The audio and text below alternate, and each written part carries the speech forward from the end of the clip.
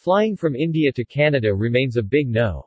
Transport Canada is extending the notice to airmen (NOTAM) that restricts all direct commercial and private passenger flights to Canada from India until September 21, 2021. Transport Canada extends restrictions on direct flights from India. Cargo-only operations, medical transfers or military flights are not included. Passengers departing India for Canada via an indirect route are required to obtain a valid COVID-19 pre-departure test from a third country.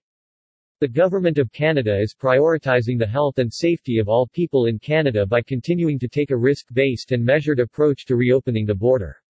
Canada's phased approach to easing border measures is informed by the continued monitoring of available data and scientific evidence, including the vaccination rate of Canadians and our improving epidemiological situation.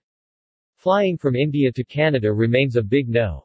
Based on the latest public health advice from the Public Health Agency of Canada, Transport Canada is extending the notice to airmen (NOTAM) that restricts all direct commercial and private passenger flights to Canada from India until September 21, 2021, at 23:59 Eastern Daylight Saving Time.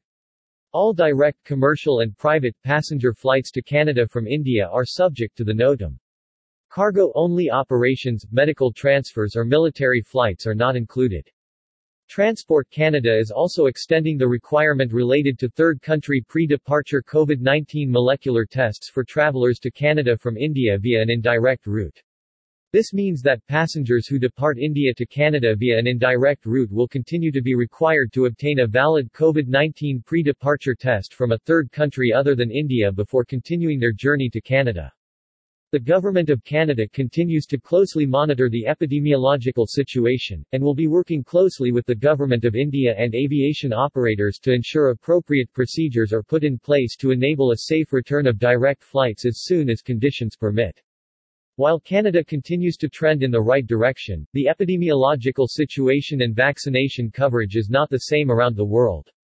The Government of Canada continues to advise Canadians to avoid non-essential travel outside of Canada. International travel increases the risk of exposure to COVID-19 and its variants, as well as of spreading it to others. Border measures also remain subject to change as the epidemiological situation evolves.